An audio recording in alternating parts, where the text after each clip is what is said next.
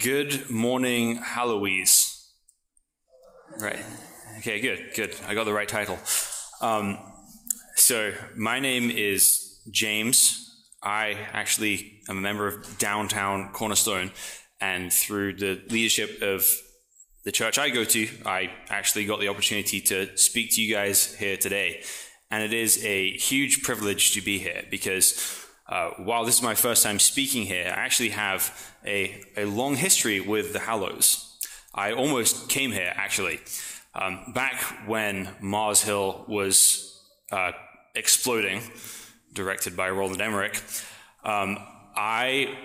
we were trying out a few churches, and we came to the Hallows, and at that stage in my life, I had a great experience here, but the service was at 6:30 p.m. and there was no coffee at the time, and I was just having a hard time at that time in my life. It wasn't you guys, it was me. It was my weakness. You guys were wonderful. So I've made many friends from the Hallows Church over the last few years, and this last year, you guys were gracious enough to let us use your building when we were trying to bring a group of Afghan refugees from Abu Dhabi to Seattle. So it really is a privilege to be here with you guys today. I love you guys, and it's going to be fun to be here. So about 5 years ago, I was in New Zealand. And when we went to New Zealand, we got an amazing deal on a rental car there. We got this van. And this van was Japanese, but it had one flaw. There was a GPS, a satellite navigation system in the car that we could not turn off, and was convinced it was still in Japan.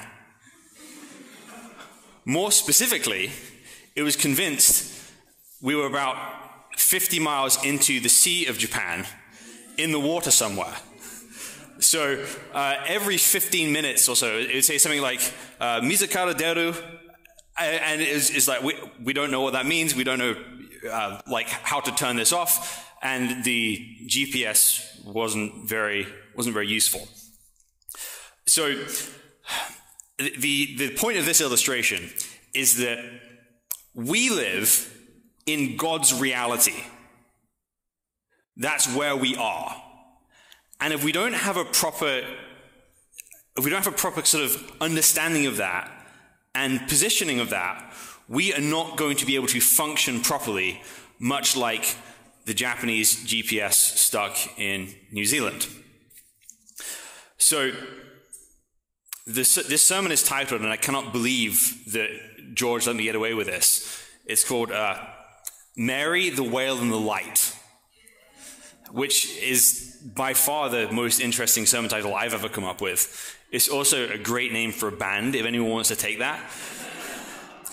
But it's not actually a joke. It's a summary of what we have in the text here. So I'm going to jump into this, and let's see where this goes.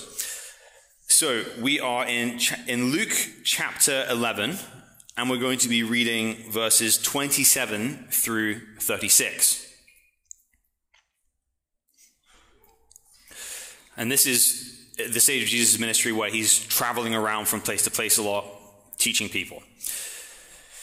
Verse 27. As he said these things, a woman in the crowd raised her voice and said to him, "Blessed is the womb that bore you, and the breasts at which you nursed." But he said, "Blessed rather are those who hear the word of God and keep it." When the crowds were increasing, he began to say, "This generation is an evil generation.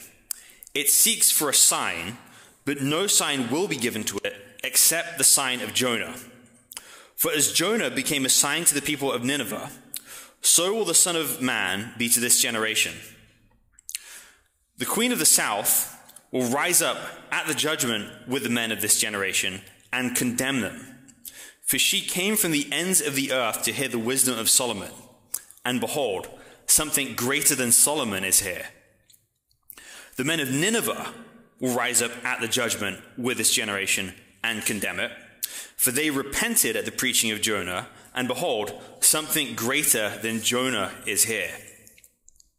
No one, after lighting a lamp, puts it in a cellar or under a basket, but on a stand, so that those who enter may see the light. Your eye is the lamp of your body. When your eye is healthy, your whole body is full of light. But when it is bad, your body is full of darkness. Therefore, be careful lest the light in you be darkness.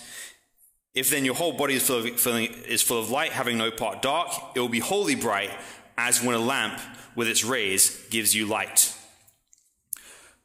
Lord God, thank you for sending your Son in human form to teach us, to communicate with us, that you haven't left us in darkness, that you have given us your word so that we may understand what you want from us, who you've created us to be. I ask that you'd open our eyes, that you'd open our hearts to understand what you'd have from us from your word. In Jesus' name, amen. So, first section here, this woman who sees Jesus and sort of blurts out, "Blessed be the womb that bore you and the breasts at which you nursed." What you have here, the problem with this woman's mindset, is that it's fundamentally a magical, superstitious mindset. And you see this in most human religions. The idea is there's holiness somewhere, and if you can just get close enough to it, then you're going to be holy as well. It's kind of like these sort of like magical qualities. So about 2 years ago, I was dealing with a Jordanian woman who was pretty sure that she was demon-possessed. Whether she was or not, I'm honestly not entirely sure, but I ended up visiting her in the emergency room, and she wanted to know what Christianity said about demon possession and how Jesus could help her overcome the forces of evil in her life. And I sat down and I read some passages from the Bible where Jesus casts out demons, and then I prayed for her, and I took her to a church, and I sort of explained that in order to access God, you just need to trust him, you need to trust Jesus, and he will help you if you trust him. And then later on she says, okay, I want to go to church again, but I want to learn the real prayers, the prayers with all the symbols and stuff. Because what the mindset she was in is a magical mindset. It's this mindset of what you touch, what you don't touch, what you're in proximity to is what gives you righteousness, that you're protected by these sort of like magical symbols.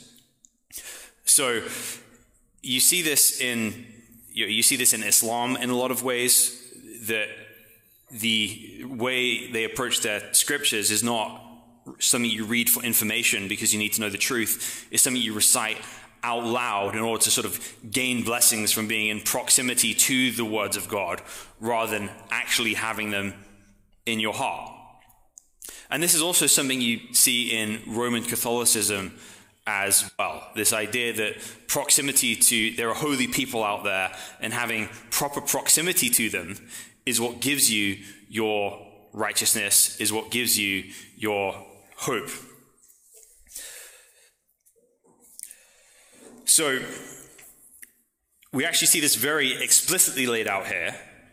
We have a foreshadowing of what will become Roman Catholic theology here, that somebody in the crowd sees how amazing Jesus is and assumes, by virtue of being the mother of this person, Mary, Jesus' mother, must have something spectacularly unique about her in proximity to having been this close to Jesus for such a long time. But Jesus rebukes this, not because Mary isn't blessed, but because the reason Mary is blessed is different. So the idea that by virtue of being Jesus' mother, Mary has this special place in the world is actually is kind of an incorrect, is not biblical thinking. Biblically, the people who are blessed are not the people with proximity to Jesus, at least in a physical sense. The people who are blessed are the people who obey him.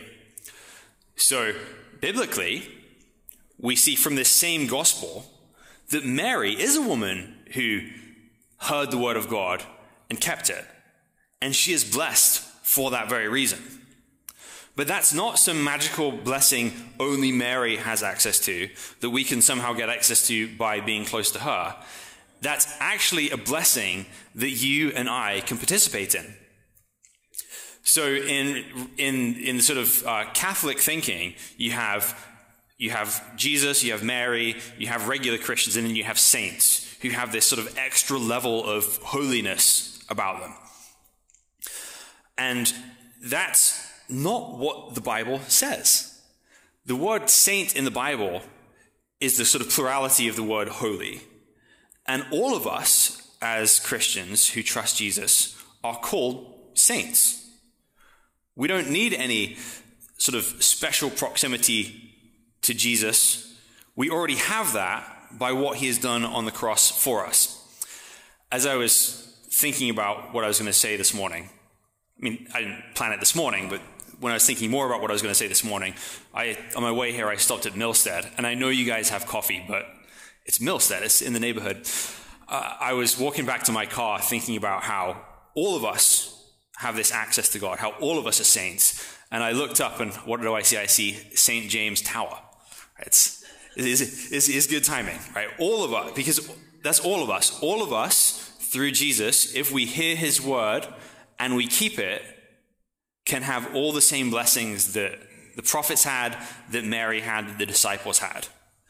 And what we're going to see is that having a face-to-face interaction with Jesus does not make somebody automatically holy. Because Judas, for example, was within proximity to Jesus for 3 years and never believed, never had any part of that. So holiness, blessings, don't come from these magical properties of being around Christian things or being around Jesus. They come from hearing his word and from keeping it. So, in the next section of this, we see Jesus talk about the sign of Jonah. So just to recap for those of you who may not know or be hazy with this, back about 800 years before this was happening, maybe 900 years, Israel had an enemy. The local superpower was a place called Assyria, which is in modern-day Iraq and Syria. And they were brutal. They had this gigantic army, and they were threatening Israel. And God calls an Israelite prophet named Jonah to go to Assyria and preach God's judgment in the city of Nineveh. Jonah is frustrated by this, and he runs in the exact opposite directions. Assyria is in the desert over the river. He flees to the sea to a place called Tarshish. And while he's there, a strong wind comes. He volunteers to be thrown off the side of the boat, and then he is swallowed by a giant fish or whale. It could be either. But, and then after 3 days and 3 nights, the fish vomits Jonah out onto the beach. Then he goes back to Nineveh, and then he preaches what God has told him to preach. And much to Jonah's frustration, everybody in Nineveh believes. Everyone says, oh, we're sorry. We realize we've sinned. We believe we'll follow God. And Jonah didn't want that to happen. Jonah wanted God to judge them. I kind of grew up my whole life assuming that Jonah was like scared of the people of Nineveh because they're, mean. But that's not it. He knew that God planned to save them, and he hated that. So the sign of Jonah is that Jonah was in the belly of the fish for 3 days and 3 nights, and then was vomited up onto the beach.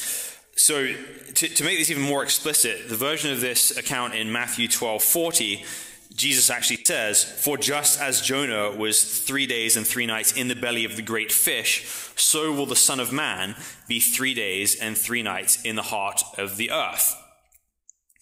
So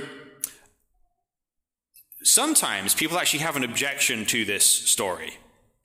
They're going to say that they're going to say that Jesus wasn't in the grave for 3 days and 3 nights, but it was actually in the time for slightly less time than that. Therefore, this has to be some sort of false prophecy.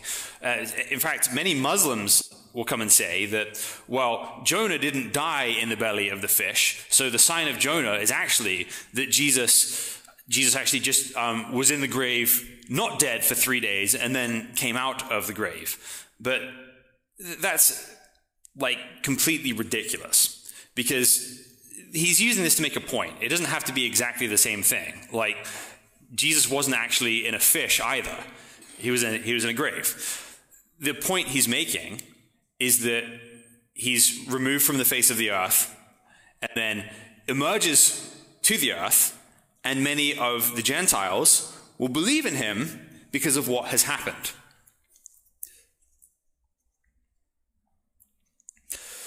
So the sign of Jonah is Jonah was in the earth, basically dead. Maybe he was actually dead, and then re-emerged to preach.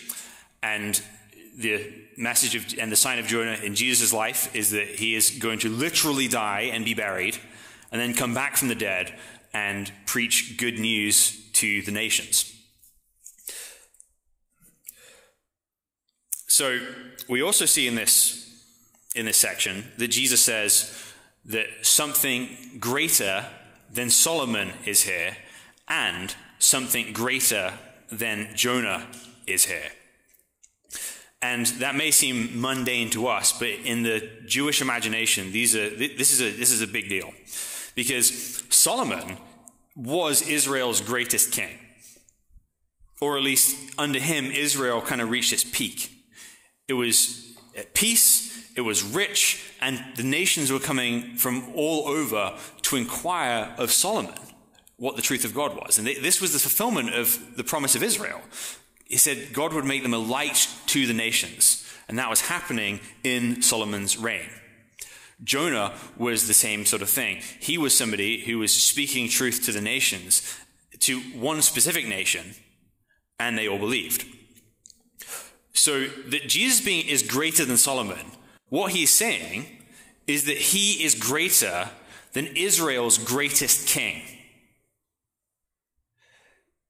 And that is essentially a sort of veiled claim to divinity at this point, because no one is greater than David and Solomon other than God himself. Right? The king of Israel was the highest earthly position that a person could aspire to in that world, and Jesus being greater than Solomon means he has a greater claim to kingship than the king of Israel, and the only person with a greater claim to kingship than the king of Israel is God himself.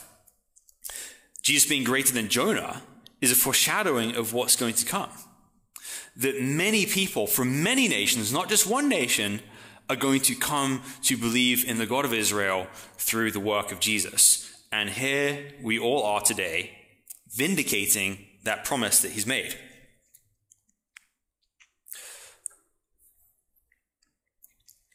So what you actually have here that may be easy to miss, but it's a theme all throughout the New Testament, but especially in Luke and Acts, is you have this theme of the majority of the Jewish people refusing to believe what God has given them, has shown them, and the Gentiles, the non-Jews, the outsiders, actually accepting them and believing them.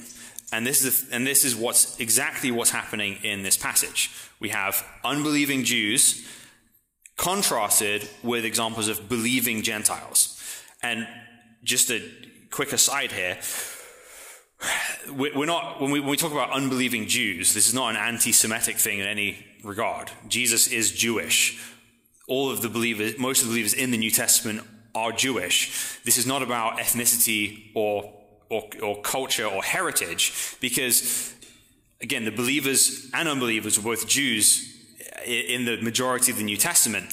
However, this should be a warning to us that as privileged people who have gotten to grow up with and hear the truth, that we too do not become hardened and miss what God is saying, right? That's the lesson of Israel. The lesson of Israel is not that Jews are innately superior or innately inferior, but people who have all the blessings in the world, who have all the opportunity to see God at work in amazing, miraculous ways, can become hardened to that miraculous if they're not watching themselves properly. So there's a warning for all of us here that we pay attention to what God is doing and don't become hardened to that and don't assume that we have God just because we have proximity to God. So the positive mindset this woman has about Mary in the first section is reflected here. They think the assumption the Israelites have is that because they're close to the temple, because they're descended from Abraham, because they're part of the right group, that they are okay. And Jesus says, no, you're an evil generation. And that should be caution for all of us, not to assume that by being in proximity to Christian things, that we ourselves are Christian, that we ourselves have access to God just because we're around a lot of people who do. That's the danger that's being displayed here. So, what's happening in this story is people are literally standing face to face with God and demanding signs from him, demanding that he show them more, rather than embracing what's in front of them and being humble and teachable. The contrast here is the Queen of the South. And Sheba is probably in Yemen, maybe Ethiopia, but those two were kind of politically united at one point. And so 1,000 years before Jesus, this Queen of the South came all the way from Yemen to Jerusalem to find the truth. So a regular question that comes up for us as Christians is, well, what about people who've never heard the gospel? What about people who have no access to Christianity? What happens to them? And I love that question because I've met so many different people from so many different places who should never have been able to hear about Christianity who have become Christians. That it's like, all right, name me a country. I'll tell you someone. It's like, all right, Japan. Okay, I met a guy whose grandmother became a Christian because she found a Bible in the library in Tokyo and just, started reading it. And then all her family became Christians since then. All right, Somalia, the least Christian nation on earth. All right, I met a woman 3 years ago who had a dream where Jesus appeared to her and told her to go read the Bible. Right? It's like God's reach is never short. He can reach somebody anywhere and anywhere he wants. And if he can reach the woman living in Yemen in 1000 BC, he can reach anyone on the planet. Everyone, if they're willing to follow the truth, can find God if they're willing to look for him, if they're willing to be teachable. In contrast, people can be face to face with the truth. People can see miracles. People can know with certainty that God is working and still miss it. It's not about how much information you have. It's about the eyes you have to see.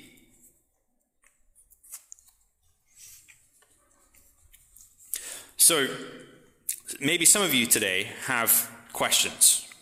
And when you see that Jesus is rebuking people for wanting a sign, perhaps that makes you nervous. But what's not happening here, this is not a rebuke against honest questions and honest examination. Because the character portrayed here, the Queen of Sheba, is somebody who came to find out the answers to her questions. God is not scared of your questions. He has answers for you. He can answer them. And you shouldn't be afraid to answer. So what we're not saying, what Jesus is not saying is, all right, just push down your questions and believe. He's not saying that at all.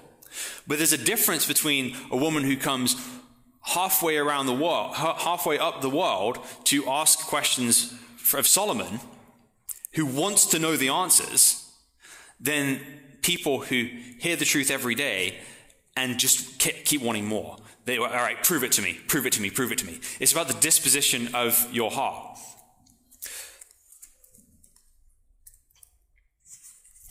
So the problem is not that people want answers to their sincere questions. The problem here is that people are already hearing God's voice loud and clear right in front of them, and they are ignoring it, and they want a sign. You can't expect God to show up in your life if you are ignoring his voice. So ask your questions for sure, but if you're honest with yourself, there may be things in your life that you know that you should be doing, and there's a voice inside your head saying, hey, you should be doing this more, you should be doing this more, or you shouldn't be doing this, you shouldn't be cheating on your taxes, you shouldn't be doing this, and you're pushing it down. And you're ignoring it, and you're just doing the things you want to do. And when you hear the message of Christianity, your response is, prove it to me. God is perfectly capable of proving himself to you, but he's not going to if you're ignoring his voice. If you reject the light that you have, you can't expect to gain more. God doesn't owe you anything. God has already given you everything you need to find the truth. So another example of this is in Luke 16, verse 31. There's this story of this rich man, and there's this poor guy called Lazarus, and Lazarus has been suffering, and the rich guy has been ignoring him his whole life. And the story says that in Hades, the rich man is suffering, and then Lazarus is in paradise. And the rich man asks that somebody be sent back to his family so that they will know the truth. And Abraham says, they have Moses and the prophets. Let them hear them. But the rich man says, no, but if someone raises from the dead, then they will believe. But Abraham says, if they don't hear Moses and the prophets, then it won't matter if someone raises from the dead. When people see miracles, it doesn't actually change people's minds unless they have eyes to see the truth, unless they're operating within God's reality. Which brings us to our third point. So we have this discourse here that your eye is the lamp of your body. And while what's happening here, this piece of text is not a direct continuation of the discourse. And the reason we know this is because in Matthew, Jesus says this in a different place that's unconnected from this. However, it is placed here because it is thematically connected to what's going on. So let's just break down the metaphor a little bit here, because this, for me, is the place I've probably felt most lost in the New Testament. So I just kind of glaze past this every time I read it, and it's like, what the heck does that mean? And that's not the kind of person I am. I usually like to find out the meaning of everything. I don't like to glaze past things, not understanding them. But this is one of these that's just kind of eluded me for years. And when I find out I've got to preach on this one, it's like, okay, we got to deal with it. So let's just break down the metaphor a little bit. Let's just break it down. Let's see if we can pull apart what's actually being said here before we break down what this actually means. So, no one after lighting a lamp puts it in a cellar or under a basket, but on a stand, so those who enter may see the light. So it's important when we read verse 33, the way it's connected to the next verse is simply that he's describing the importance of light in a room or in a place, of how important it is for a room to be illuminated, and the central role that light plays in everything. Then he says, your eye is the lamp of your body. When your eye is healthy, your whole body is full of light, but when it is bad, your body is full of darkness. So essentially, he's comparing your body to sort of a room of some kind, and the eye is how light enters that room. Right, so you imagine, that's the metaphor, right? Your body is a house, and the way that house gets lit up is by your eyes. So I think it's very helpful for us to realize at this point, Jesus isn't giving like an actual optics lesson here. He's not saying that your eyes literally produce light and light everything up. He's talking in a sort of in a general sense. And I think the best way to understand this is in the sort of Matthew 13 sense of seeing. So Matthew 13:15 says, "For this people's heart has," referencing Isaiah, says, "For this people's heart has grown dull, and with their ears they can barely hear, and their eyes they have closed, lest they should see with their eyes and hear with their ears and understand with their heart and turn, and I would heal them." So this idea is not the ability to physically see, but it's this ability to see what the truth is clearly. Right? That is what's being discussed here.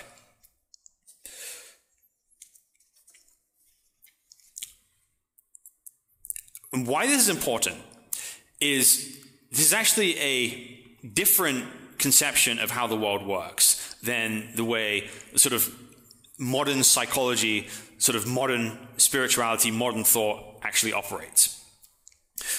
Because if you ask Jung or Sigmund Freud what the light of the body is, they're going to think the mind is the light of the body. I think, and it'd be very easy to make this kind of argument that your mind functioning properly is the central function of how your body works, how your life operates, and what makes everything coherent and work together. And Jesus is saying, your eye is the light of your body, what makes everything coherent and functional and actually work together to give you a life that actually works. So I went to a Muslim comedy show in New York about 2 months ago, and they were very frustrated with the sort of religious upbringing they grew up in, and they basically believed the solution to all their problems was therapy. The idea is if you talk about your problems enough, if you just kind of deal with all your baggage properly, and you kind of dig deep enough into your own psyche with the help of someone else, then your life will function properly. Then you will be whole. Then you will be complete. And I don't have anything against therapy. I think it's useful in its time and place. But if counseling is done with the idea that the answer to your own problems is somewhere inside of yourself, that's fundamentally not going to work. Your salvation, your hope, the secret to your life does not actually lie within yourself. It actually lies outside of yourself. So when Jesus says the eye is the light of the body, what's being outlined here is that what you see outside of yourself, what you're looking at, is the ultimate secret to life being to your life working, right? So rather than finding some internal solution that fixes all your problems from the inside, looking at the God who is outside of yourself, who created you, who created your mind, that is the solution to the issues in your life. That's the solution to your brokenness, not digging back within yourself. So the mind is useful, the mind is good, but it is not the solution to these things. God is the solution to these things. And if you have a proper view of God, using your eyes to see properly, then everything else will follow suit. Everything else will work together.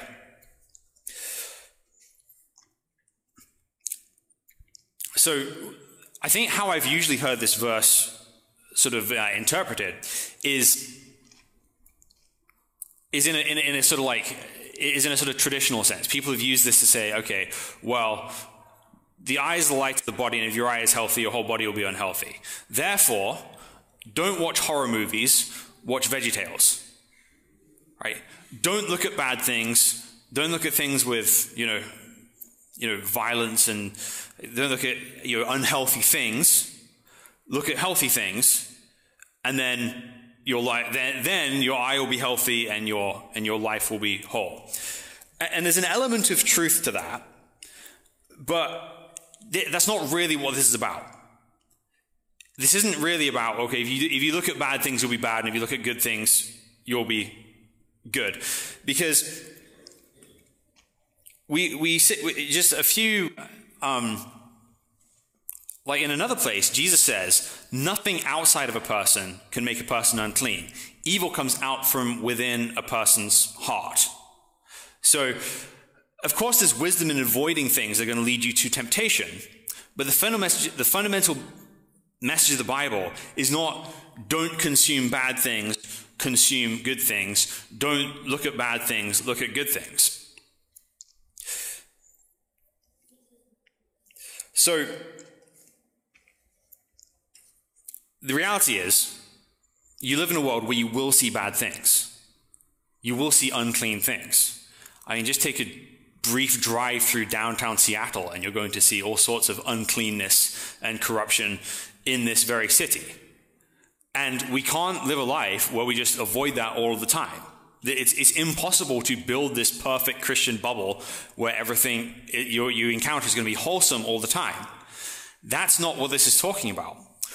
This is not about looking at good things instead of bad things.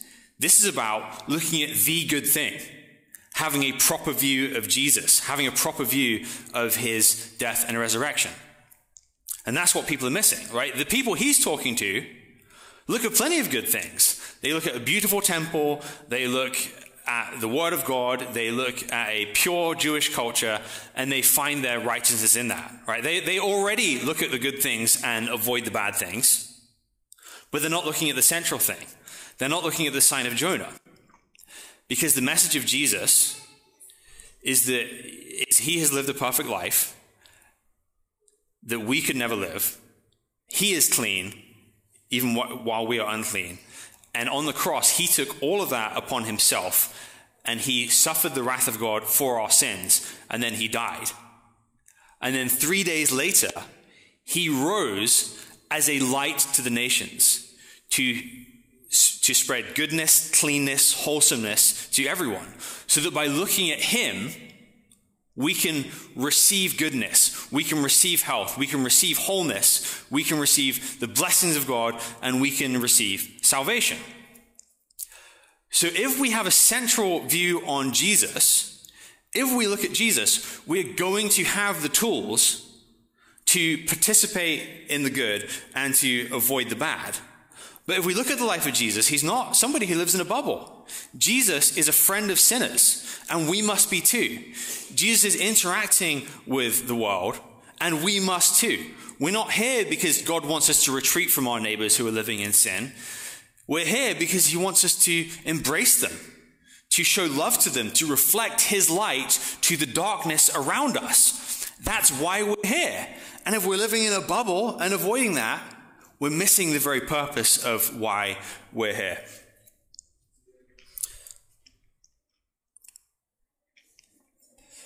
So